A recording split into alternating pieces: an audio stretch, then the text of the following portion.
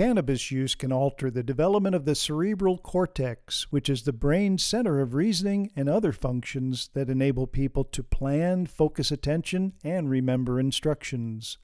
Because of these brain effects, cannabis, also known as marijuana, can be a risk to young people whose brains have not yet fully matured.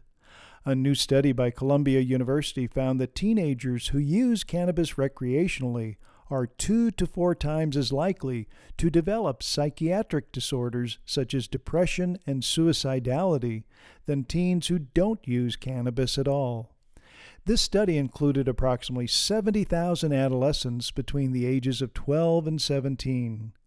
It was also found that casual cannabis use puts teens at risk for problem behaviors, including poor academic performance, truancy, and trouble with the law, which can have long-term negative consequences and may keep some kids from reaching their full potential as an adult.